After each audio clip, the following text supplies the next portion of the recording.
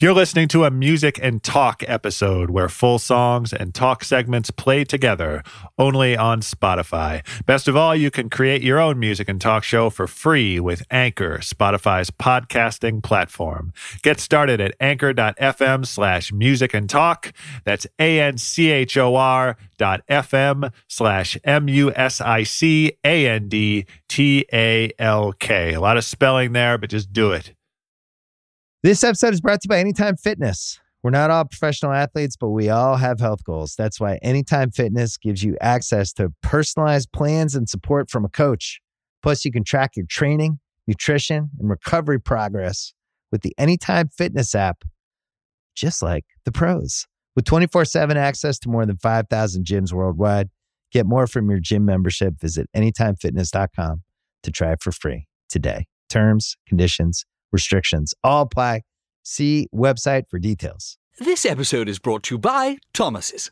Thomas's presents Pondering the Bagel with Tom. Oh, the paradox of the bagel. 'Tis crunchy yet soft, 'tis filling yet has a hole. 'Tis a vehicle for spreads, but only travels from toaster to plate. Thomas's, huzzah, a toast to breakfast. The best Christmas songs are the saddest. I assume you're up on this. Charlie Brown taught us this back in 1965. Listen to these kids. What happened to these kids? Christmas time is here, happiness and cheer. Yeah, happiness and cheer. It's like they're serenading a mountain of coal. I love that song so much. I love A Charlie Brown Christmas. Best Christmas album of all time. Rest in peace, Vince Guaraldi. Rest in peace, Charles Schultz. Rest in peace, my childhood. And that's it. That's what makes the best Christmas albums so sad, the way time passes through them. Second best Christmas album, John Denver and the Muppets, A Christmas Together. A couple years back, I had a galactically emo moment with Rolf singing Have Yourself a Merry Little Christmas. Through the years we all will be together, if the fates allow. It's not until you're like 35 that If the Fates Allow even registers. It's all I'm going to say. Too mellow for you? Fine. Darlene Love. Christmas, baby, please come home. Listen to how hard she's singing. It's a very technical, musicological term. How loud she is. Imagine the physical distance, the miles, the states, the countries, the continents, the solar systems between her and the person she's singing to. This song is older than A Charlie Brown Christmas, and her baby still ain't made it home. Lots of people around, baby, please come home. And so, yes, by comparison, you hear the jackhammer piano, you hear the sleigh bells, you hear the drum roll, and you hear Mariah Carey sing the word you. Just the word you. And it's exuberance personified. It's Christmas personified. It's Christmas as a child personified.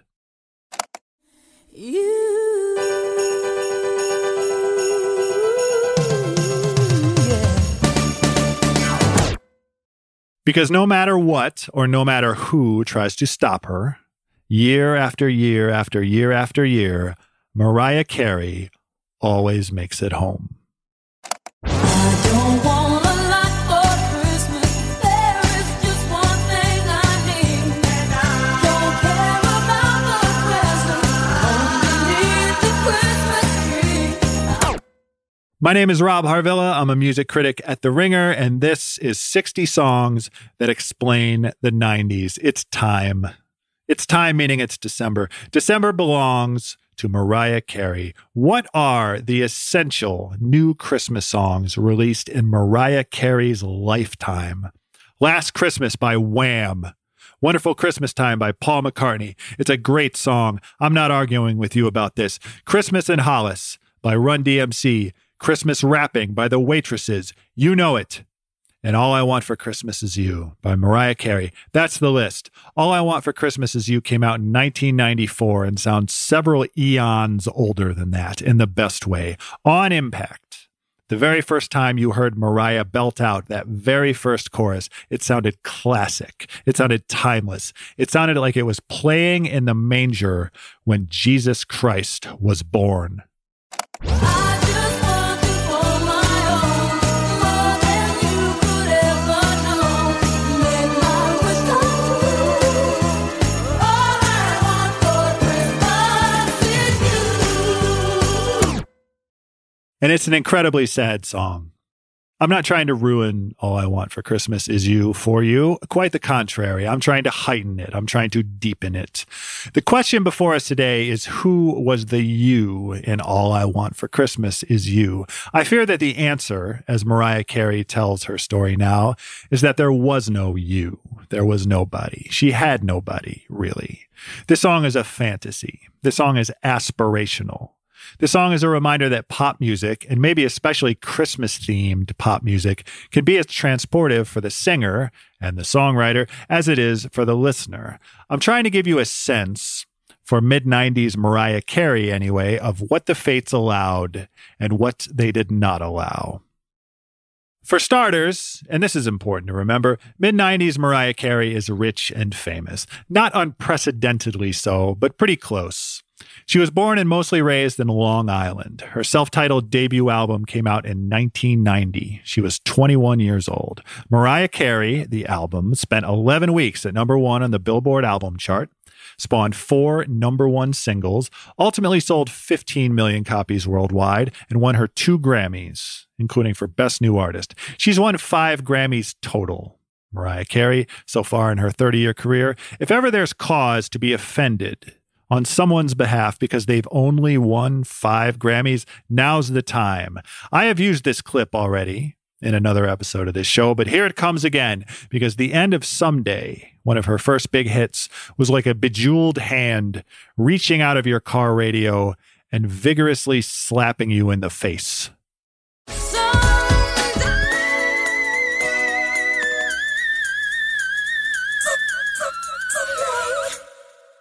Ah, yes, the fabled whistle register, the apex of her fabled 5-octave range. I think of Mariah Carey as the Eddie Van Halen of 90s pop vocalists. Astounding technical ability, but bent to the service of equally astounding songs, pop songs. Eddie had finger tapping, had shredding. Mariah has the whistle register, and of course has melisma, which is when you turn a 1-syllable word into a 35-syllable word. But at their respective heights, these two people were never just showing off. It's the difference between stunts and hooks. Over her first few blockbuster albums, you can hear Mariah honing her craft, but in a way that feels effortless and natural and graspable. Each one of those 35 syllables tells a story. Each syllable is necessary.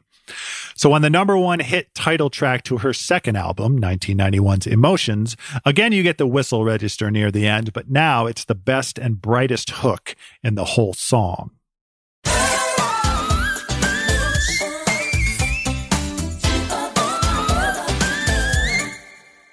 And on Dream Lover, the number one hit and lead single to her third album, 1993's Music Box, there's yet another whistle register riff that's the best part of the whole song, but now it's expertly layered within her own backing vocals, and the word please divided into like 35 syllables, and a bunch of doot-doo-doos and woes for good measure. There's a lot going on here, but it's all going on for a reason. This isn't empty technique. Everything is in its right place.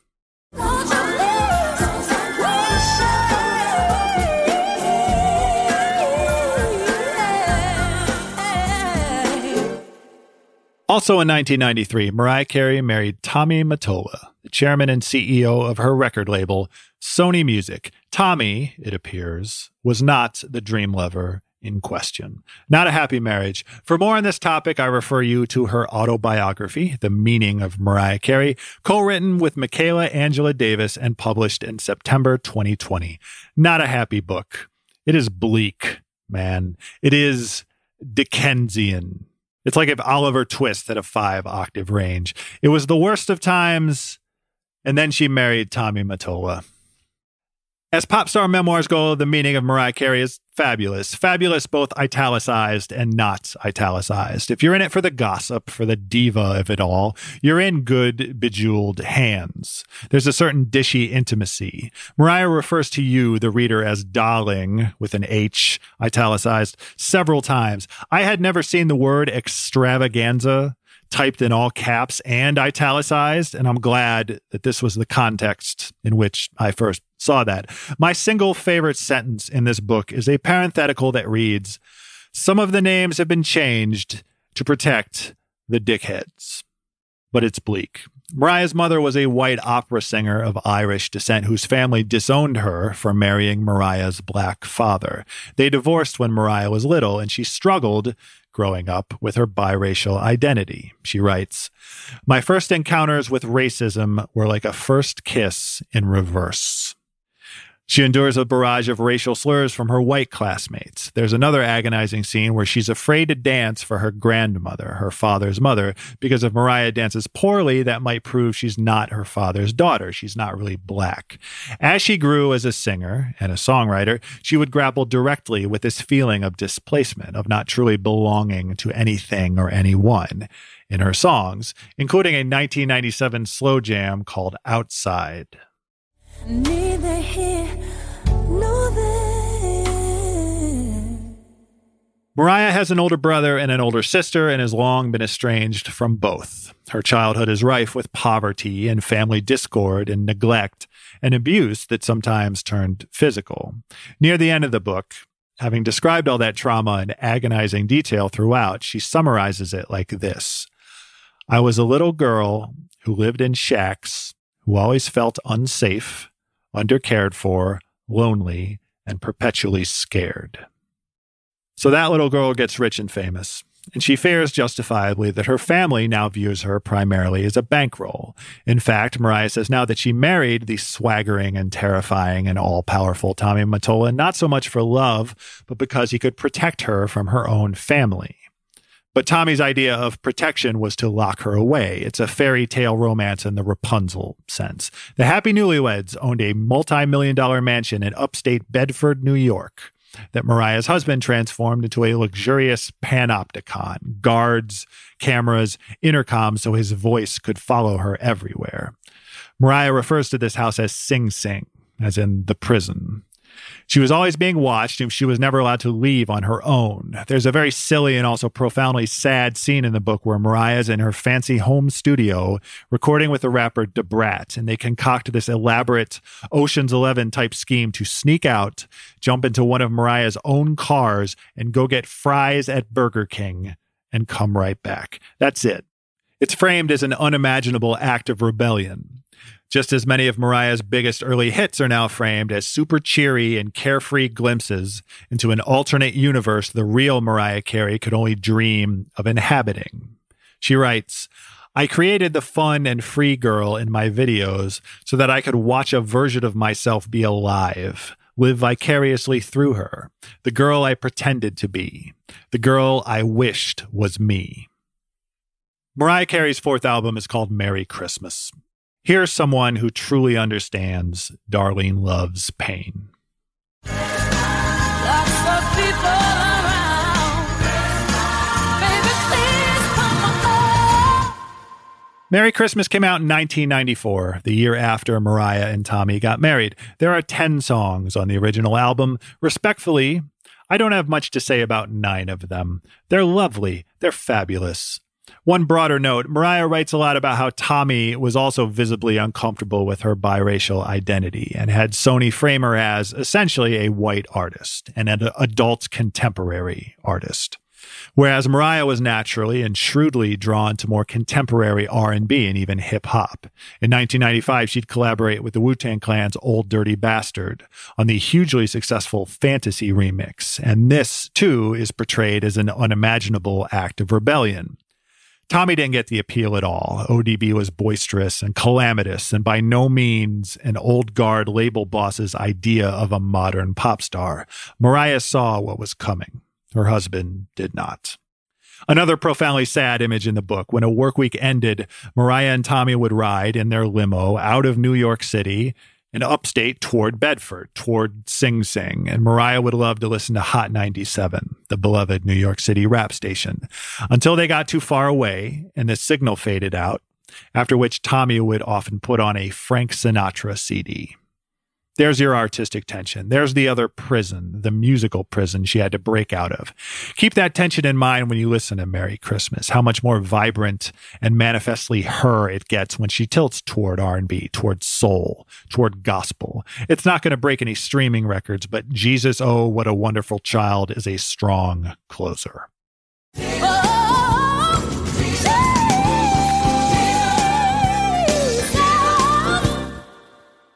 Or you could just listen to All I Want for Christmas Is You another 200,000 times. The song comes up almost immediately in the meaning of Mariah Carey. As a child, apparently, Mariah's awkward family Christmas dinners would inevitably devolve into torrents of verbal abuse. So she banged out most of the song on a cheap little Casio keyboard, as she puts it, as a way of imagining the winter wonderland her mother and her siblings could not provide. Quote, "It was from my little girl's spirit and those early fantasies of family and friendship that I wrote All I Want for Christmas Is You. Think of how it begins. Ding, ding, ding, ding, ding, ding, ding, ding. The delicate chimes are reminiscent of those little wooden toy pianos, like the one Schroeder had on Peanuts." End quote. It always comes back to Charlie Brown.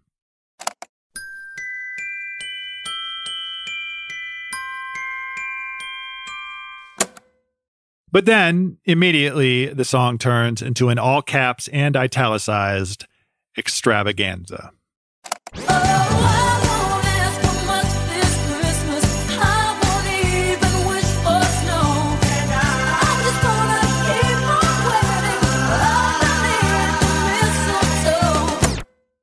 Like 35% of the appeal of this song is the backing vocals right there. And I have a 1.5 octave range. I'm sorry. I'll never do that again.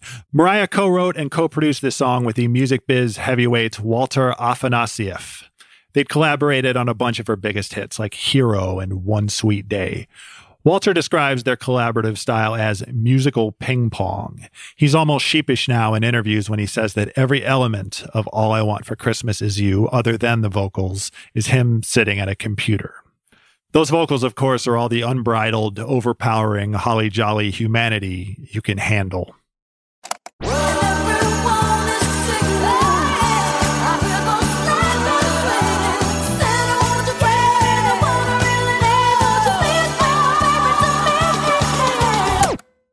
That's my favorite vocal run in the whole song, even if most of Santa Won't You Bring Me the One I Really Need is one note. It's like a tinsel machine gun. And yet, who is, from Mariah Carey's perspective, the one I really need? Not Tommy Mottola, who cameos in the official video as Santa Claus. That Santa ain't real, kids. Mariah and Tommy divorced in 1998. She made it out of Sing Sing. Hot 97 came back into range on her limo radio. She would struggle, personally and professionally, in the years to come with Glitter, with a subsequent marriage to and divorce from Nick Cannon.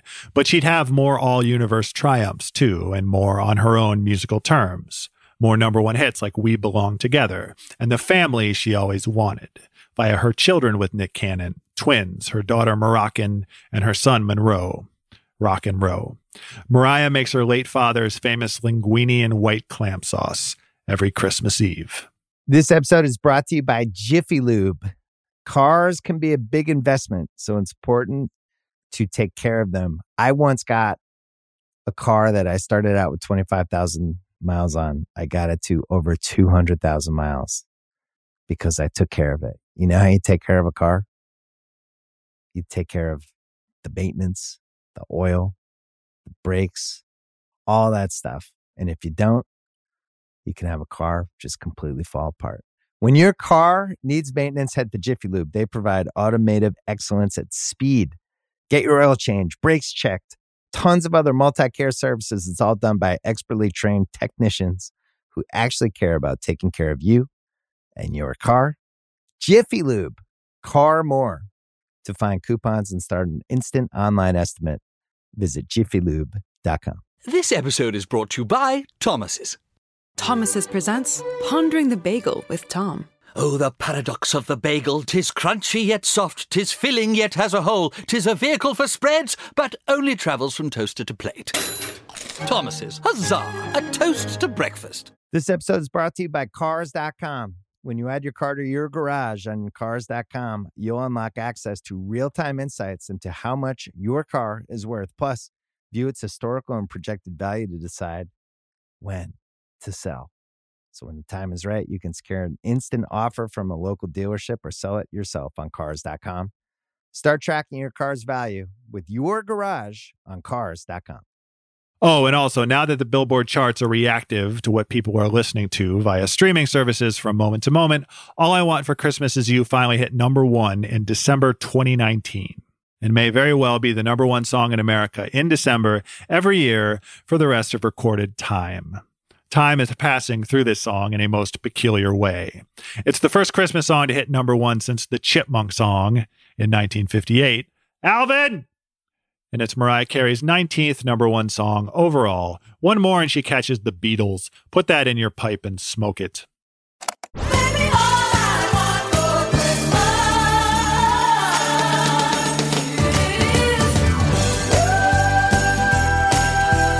is A happy ending, then. But don't ever forget that this happy ending took 25 years. It will make the song sound better, I promise. Put it this way, Christmas songs broadly fall into 2 categories. They are either describing holiday revelry that is currently happening, or they are actively yearning for holiday revelry that might not happen at all. The miracle of All I Want for Christmas Is You is that it yearned so vividly and exuberantly that it felt real, and in fact eventually became real. I don't want to belabor this, but I'm speaking to you in late 2020, and thus the end of, for many of us, a cartoonishly hard year. And the holidays might be even harder with COVID-19, with the distinct possibility that the kindest, or at least safest thing you can do for your loved ones this year is to stay away from them. A sentiment like All I Want for Christmas Is You, as simple as it always appeared, it hits a little differently this year, maybe. The gap between fantasy and reality might hurt you as much as it initially hurt her. Do what you have to do. And if you're struggling to do what you have to do, my sincere advice to you is sing harder.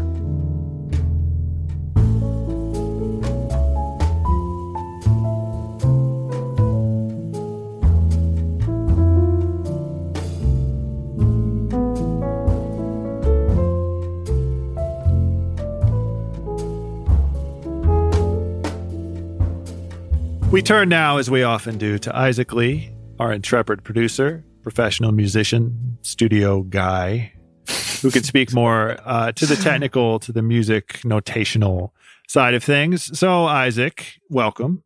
Hey, it's good to be here. It's good to have you here as always. Isaac, here's a very technical question for you. What makes All I Want for Christmas so Christmassy? Very, very technical question. Well, Yes. I mean, there are quite a few elements that you can hear very obviously that achieve this. The literal jingle bells you hear throughout the entire song, that really gives it away, right? That it's a Christmas song. Yeah, Plus, good point. there are some doo-wop elements, the background vocals, the 12/8 time signature. The entire arrangement is really like walking into college as a freshman and taking a class called Introduction to Christmas 101. It's really very, very Christmassy in every explicit sense of the holiday. But then, of course, there's the music theory element of it.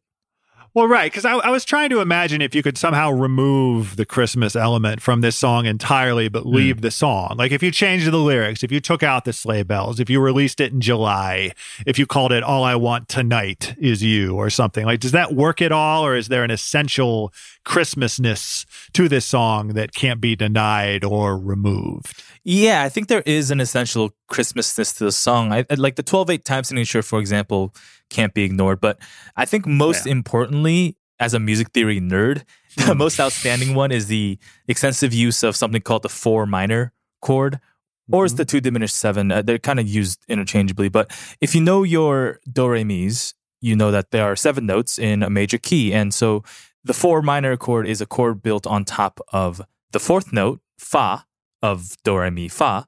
And it's a chord that's usually used in jazz. It's effective at creating a dreamy or a lifted mood. I have a keyboard in front of me. Let me just play it for you. Hit me. So if I'm in the key of G here.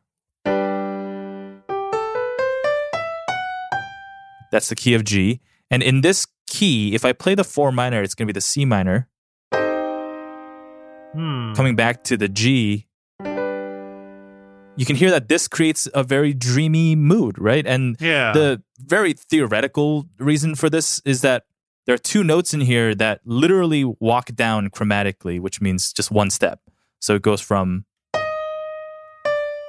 and also. And it's this wonderful mystic feeling. And it's used across genres. Again, it's used a lot in jazz, but it's a great alternative way to land or resolve at the end of a chord progression. Okay. Is this primarily then a Christmassy deal? No, not necessarily. Throughout music history, a lot of genres, a lot of bands, a lot of songs have used this. A really famous case is Creep by Radiohead, which you would not associate at all with Christmas. Yes, that famous Christmas song, yes. Yeah, but it's entirely built on a 4-chord progression that ends on the 4 minor. I'm going to play it for you, see if you can hear it. When you were before. And of course, a little obscure band, maybe you've heard of them. They're a 60s band. They're called the Beatles. They use this all the time, like in My Life. All my life, though some have changed. But of course, it is used a lot in Christmas songs. The reason being that a lot of the Christmas songs that we know and love today were written and recorded during a time when jazz and jazz-adjacent genres were the contemporary styles at the time. Like, listen to White Christmas by Bing Crosby. Where the treetops glisten and children listen. It also comes up in The Christmas Song by Nat King Cole. Yuletide carols being sung by a choir. And honestly, the list goes on and on and on. Like I'll Be Home for Christmas, Wonderful Christmas Time by Paul McCartney. Basically half of Michael Bublé's catalog, they all have the 4 minor chord, at least in some way, shape, or form. And if we go back to All I Want for Christmas Is You, our song of the day, Mariah Carey uses the 4 minor in the verse, which in the key of G is a C minor 7 over E flat. And that might sound technical, but it just means that it starts, the bass note is the E flat, and then it goes, it's the same chord. It's the same thing here, just inverted a little bit. And you can listen to it kick in at the Underneath the Christmas Tree line. Underneath the Christmas tree, I don't need to hang my stocking. You see how dreamy it feels? Like the complexity of the emotion. It's lifted, and then the cathartic landing when it resolves. Right. Because like this song has always definitely been super cathartic for people, which I think most people without music theory training would just put down to the intensity of the vocal of Mariah's singing. Like, is she basically smuggling in musical, like notational catharsis as well? Yeah. I think the intensity of Mariah's singing can't be understated. It's definitely, it doesn't work without her vocals, her iconic vocals. But yes, the way that the chords move is also achieving this landing. And then in the chorus, she uses this twice. So when she sings "No" in More Than You Could Ever Know, it's coming down, but it still feels lifted. More than you could ever know. And then I think this is the most recognizable way to use this chord. She uses it as the final chord in the entire cycle, where you would actually expect a different chord. In Western music, you usually want to finish a chord progression from the 5 to the 1. There's like mathematical and psychoacoustical reasons. I don't understand it, but it's just how it is. You want to go from the 5 to the 1. If I just play it really quickly here, it's in the key of G again. You would want to go from the 5 to the 1. So that's the 5 chord. But what Mariah does instead is use the 4 minor. Although at the same time, she doesn't actually completely ditch the 5. It's actually a 4 minor over 5, which means the bass note is actually playing the 5 while the 4 minor chord plays above it. So that might sound pretty abstract. Let me just play it for you again. From the 2, 4 minor over 5 to the 1. So you can really hear how it creates this landing, but it's not straightforward. It's a little bit more complex than that. And how about instead of me playing it, I'll let her sing it. Listen closely when she sings Christmas.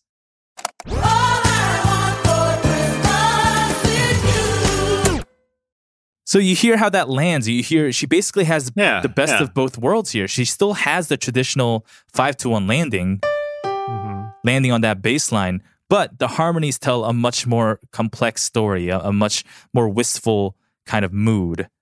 Yeah. When you hear this chord, this strategy in non-Christmas songs like Creep, like, do they sound Christmassy to you at all?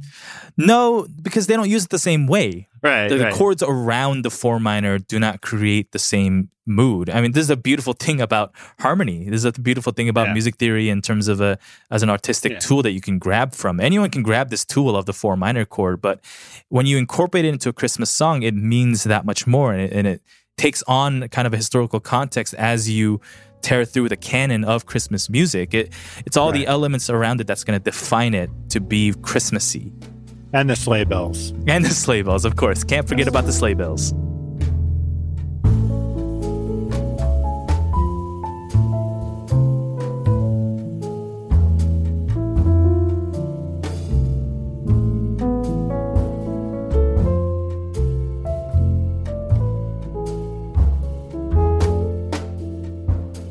My guest today is Kyla Marshall, a longtime Mariah Carey fan who has written for The Guardian, Kinfolk, The Believer, O Magazine, and The Ringer, among others. Kyla, thanks so much for being with us here today. Thanks for having me. Of course. So you wrote about Mariah and her memoir for The Ringer, and that book dramatically changed the way that I hear early Mariah Carey albums, like all these carefree pop hits that now read to me as like these terribly sad cries for help, like they're actual fantasies. Like, do you hear her differently now? Is there any going back? I don't think so, because I think that there are a lot of songs that are very clearly about her pain and her anguish, and a lot of songs that I certainly interpreted about her feeling kind of out of place for being biracial. But a lot of the songs are not really about particular experiences, and she talks about that a little bit in her book, where she wrote these songs as like a child. You know, she's talking about being alone in love and having a vision of love, and she'd never had a boyfriend, you know? So some of the songs where she's talking about her family, though, you know, just hearing how abusive her siblings were to her and how neglected she was as a child, it's like, oh, this is kind of like speaking on that a little bit. Yeah. When did you first become a Mariah Carey fan? Like, what was the first song to really hit you? That's a good question. I think it might have been I'll Be There from MTV Unplugged, but definitely by like the Daydream Butterfly era, I was like solidly on Team Mariah. Yeah. How old were you at that point? I was like 10 or 11. So I was in elementary school, and someone like her who was like a girl, a Black girl, a pop singer. She was pretty. She had nice clothes. I think that's just kind of like, she was like the big sister that I didn't have. That must have been how I was imagining her, and why I had like a collage of her images on my wall that I made myself. Yeah. She writes a lot about Sony and Tommy, like marketing her for a long time as like adult contemporary, as this very serious and elegant and adult artist, you know, and really she was in her early 20s and she loved R&B and pop. Like, did she strike you at first as grown up, or at least singing more to adults than to kids? Or did she always seem a little childlike to you? Well, she seemed adult to me because she was so much older than me. So it was like I had no perspective on the fact that she was a very young woman who didn't have a lot of access or power or control. And now for me, being an adult woman, it's terrifying to think of a 23-year-old being married to an old man like that, you know? Right. All of the warning signs that I'm so grateful to have learned, like, just stay away from him, you know? Right. But when she was going through that transition from like very, very buttoned up, wearing a turtleneck under a sweater vest, under a coat, like that whole era of Mariah, when she was transitioning into like tube top and mini skirt at the same time, which was a little much, Mariah, I remember watching that and reading about it and like understanding the context, even though I was a kid. I was like, that was a news story at the time of like Mariah Carey is transitioning into doing more R&B and hip hop. She's got Puff Daddy and ODB and DeBrat and like The Lox and Peter Guns, like she had all of these unmistakably hip hop and Black artists who she was working with. And so I think I started to understand of like, oh, so when she was very, very clothed and she was singing all those like very stuffy pop songs that are like very well composed, but I was like, oh, that wasn't really her. She was married to that guy, that old guy, and he made her do all that. And I could see that huge metaphor of the butterfly emerging from the cocoon. I was like, oh, I get she's free now. Right. How underrated is Mariah as a songwriter? Like, does she get anywhere near the credit she deserves for the way her songs are constructed? No, absolutely not. Absolutely not. I just was having this conversation with someone earlier today where she was like, oh, Mariah Carey can live off of that All I Want for Christmas Is You money forever. I was like, it's not just that one song. That's just one of many, many, one many of 50, songs that she will live off of forever, and her children and her children's children. I really do think that it's because she's a woman and she's a Black woman. I don't think that discrediting of her intellectual and artistic ability would be the same if she were like a grungy white guy playing guitar. Right. Neil Young or whoever. Right. Or, Kurt Cobain or someone who just is like, well, he's an artist. He's a tortured artist. He has thoughts. He turns them into feelings and ideas. He can play an instrument, blippity blip. It's like anyone who is being evaluated visually and who's singing. Singing is just not really valued in the same way as playing an instrument. And so often that divide on a gender basis is like men play instruments, meaning they learned how to do it allegedly. And like singing is just a thing that happens. A natural talent, that you didn't have to develop at all. Yeah. Right. And that it can't be shaped or cultivated, or that singers don't study other singers and model their voices after those singers. One thing I did learn from her memoir, though, is how much she studied songwriting. And I think that kind of was the missing piece in helping me understand how could one person write so many hits, so many catchy, indelible songs. Because sometimes people do kind of happen upon something and it's an accident. With her, it was not an accident at all. She studied musical trends. And it kind of reminds me of how Will Smith talked about studying what the biggest blockbusters were in film and then deciding to only do movies that had aliens or whatever it was. Like that was a strategic thing. That wasn't just someone offering him an opportunity. And the same is true with Mariah. Right. What jumps out at you about All I Want for Christmas Is You in particular? Like, what about her construction of this song makes it so durable? I think it's the the doo-wop feel, which it's like the feeling of nostalgia. It's simple without being simplistic. And it's just so fun and easy to sing along to. I mean, I think there's elements of it that maybe make it a little bit different. She's got kind of like the gospel-y backup singers, but it's got a real propulsive energy to it. And it's so catchy. It's so Christmas. Yeah.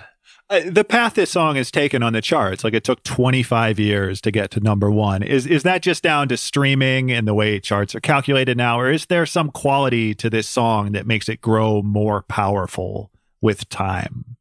I mean, I think it was like how Billboard was organized, but I'm not sure. Her fans, I am a fan, but I'm not like a streaming warrior fan. I'm not like a Mariah Justice warrior, but you don't have it on repeat right now as you're talking to me, just with the volume all the way down, just to boost her numbers. Okay. I don't, but I do like that album a lot. I think it's good. maybe it's just one of those songs that you do want to listen to every year. And then you're kind of like, well, wait a minute, shouldn't we do this every year? There is something about that song and that album where they just sound so much more authentic and immediate than a lot of other albums, which I think a lot of people just record a Christmas album because they're supposed to. And maybe that just comes through. It's a safe choice, that's not where they're reaching artistically when they go to the Christmas album. It's just, we got to do something, let's just pound out 10 Christmas carols and be done with it. But there was more intentionality to this from the beginning, I think. Yeah, more intentionality. And maybe there's something, she said that she wrote it in like 20 minutes. Maybe there's something about like a throwaway quality of it where it's like, it gives it that power of not trying too hard. Yeah. I was struck, like you were in the book and in the interview she's done recently, talking about still struggling with self-worth for all the success she's had, for all the number one hits she's had. She's still struggling with this stuff. Like, this is someone with more number one hits than pretty much anyone in history. Do you think that this song hitting number one is extra validating in a way, that it's come after so long, and that there might be something to this song where like this can hopefully convince her of her worth a little more? No, not from what I've read. Yeah. There was a great profile on her in New York Magazine, and she did an interview with Oprah, and it seems like she's still working on it. She's still working on. She said that she didn't think she deserved to be happy and successful at the same time. That's a really intense thing you have to work on, and then has to come from within, is believing in your own worthiness. But I am really glad that she seems to have like this genuine connection with her fans, and that that they are the ones who are constantly propelling these songs to number one, like making Glitter go number one after that huge debacle. And so maybe it's one of those things that'll happen slowly over time, where she'll just realize like, hey, I'm worth it. I'm enough. I hope so, because to not be able to enjoy your success in your own life after all of that, it's like she should be able to. Yeah, hopefully it won't take another 25 years. Yes, hopefully. Thank you so much, Kyla. This has been great. Thanks, Rob. Thanks so much to our guest today, Kyla Marshall, to our producers, Isaac Lee and Justin Sales, and thanks to you, of course, for listening. And now, without further ado, here is Mariah Carey with All I Want for Christmas Is You. This episode is brought to you by State Farm. You might say all kinds of stuff when things go wrong, but these are the words you really need to remember. Like a good neighbor, State Farm is there. They've got options to fit your unique insurance needs, meaning you can talk to your agent to choose the coverage you need, have coverage options to protect the things you value most, file a claim right on the State Farm mobile app, and even reach a real person when you need to talk to someone. Like a good neighbor, State Farm is there.